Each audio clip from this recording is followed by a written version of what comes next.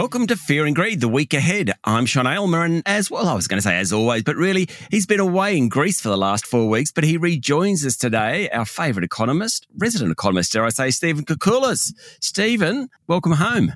It's great to be back in many ways, but boy, it was a wonderful holiday. How was Greece? Now, Koukoulas, I'm guessing that is a Greek surname.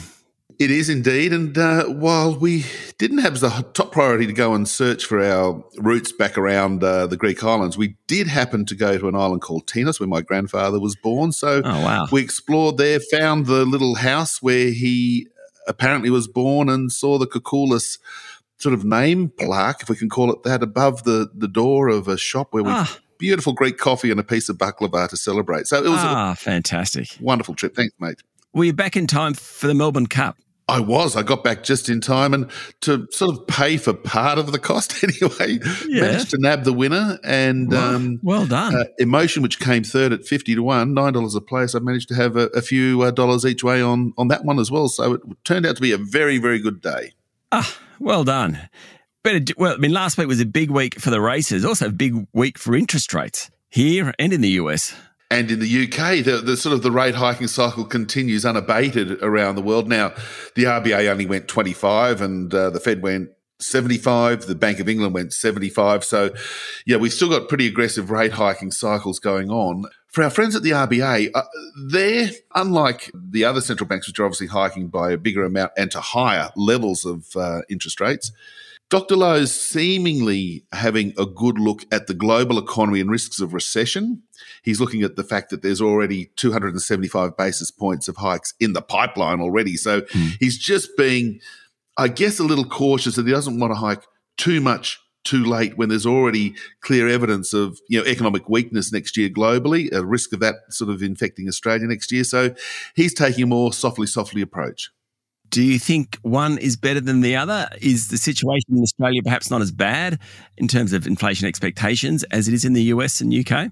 Yeah, look, that's a really good point, because the inflation rate in the US and the UK is materially higher than here in Australia. We have the forecasts from the RBA saying that inflation is going to hit 8% in the December quarter before it eases. In the UK and the US already it's been at 9 and 10%. So that extra percentage point or two sort of reflected in the percentage point or two difference in the cash rate, if you want to put it in those sort of simplistic terms. So the RBA probably doesn't have as much to do as the other central banks, and it's certainly sounding as if they're just being ultra cautious right now. They don't want to have their fingerprints on a 2023 recession. Now, Stephen, I don't want to put it on you because you skipped the country when we had rate rises, we had the federal budget, all sorts of things going on. We had the inflation figures while you were away as well. Suddenly we hit this week and not a lot going on. I mean, what a way to come back. It's coming back to a quiet week, so it's a chance for me to catch up on a lot of paperwork and do a bit of a look at some of the other trends that have come through. But yes, that flood of information a couple of weeks ago is really important. The budget was, it was sort of down the line. I don't think it was either massively positive or more negative for that matter. It was one of those more housekeeping efforts from the new government. I think they're saving their big bang sort of policy changes for the May budget next year. But this week, it's a very quiet one for news on the economy locally. So what about job ads? I suppose whenever I look at the economy and you see an unemployment rate of 3.5%, for all the bads that are out there, inflation, energy prices, when people can get a job, that's a good thing. Yes, and we should celebrate that. One of the things that I think we need to step back when we're saying, there's rate hikes and there's housing pain and, as you said, the energy costs, which will be a huge issue. There's no doubt about that. But a 3.5% unemployment rate is terrific news. It is a 48-year low. It's a number that most people in their working lives have never seen. And the job ads series, look, this is the question that will be feeding into the RBA deliberations in the months ahead.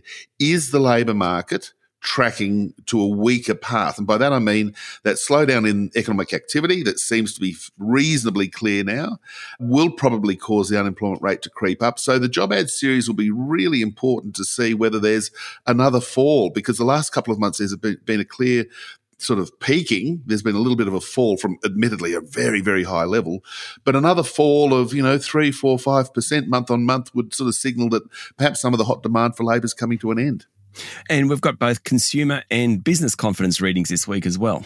And what a contrast they are. We consumers are as glum as can be. Those measures are consistent with recessions previously. And look, I think the explanation's clear that the cost of living pressures are sort of hitting people very hard. The interest rate hikes that have been delivered are causing people to sort of fear that not only are they forking out many hundreds of dollars per month extra in their mortgage repayments, but they're worried now that house prices are falling. So, that I pay top dollar at the top of the market for housing. So that's feeding into the consumer side. In contrast, the business surveys are pretty positive. If you look at the expectations for forward orders, for profitability, these sorts of indicators, and just the broad confidence measure for the business sector, they're doing okay. So we've got this sort of multi-speed economy where consumers are gloomy, but businesses are sitting there pretty optimistic. It'll be just interesting to see whether there's any reversal in that trend.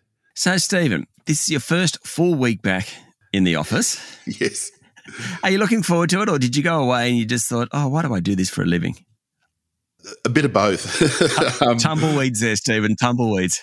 I had to sort of give a polite answer there, but look, it's fantastic. Seeing the world is terrific. Yeah. Look, I love my job too, and I love economics too, but gee, I did buy that ticket in the Powerball. I didn't win it, unfortunately. But had I done that, I might have said goodbye to economics forever. But look, it's exciting to see, and we're in this really interesting juncture for the economy right now, as we've been discussing for several months now, that this inflation issue is going to be around for a lot longer. The rate hiking cycles globally are around for a lot longer, and that discussion of hard landings, recessions in 2023 will be something that I'm sure we'll be talking about in the weeks and months ahead. Stephen, enjoy the week. Thanks, John. That was economist Stephen Koukoulas, better known as The Kouk. You can find him at thekouk.com, TheKouk.com, and follow him on Twitter using the handle The Kouk. I'm Sean Aylmer, and this is Fear and Greed, the week ahead.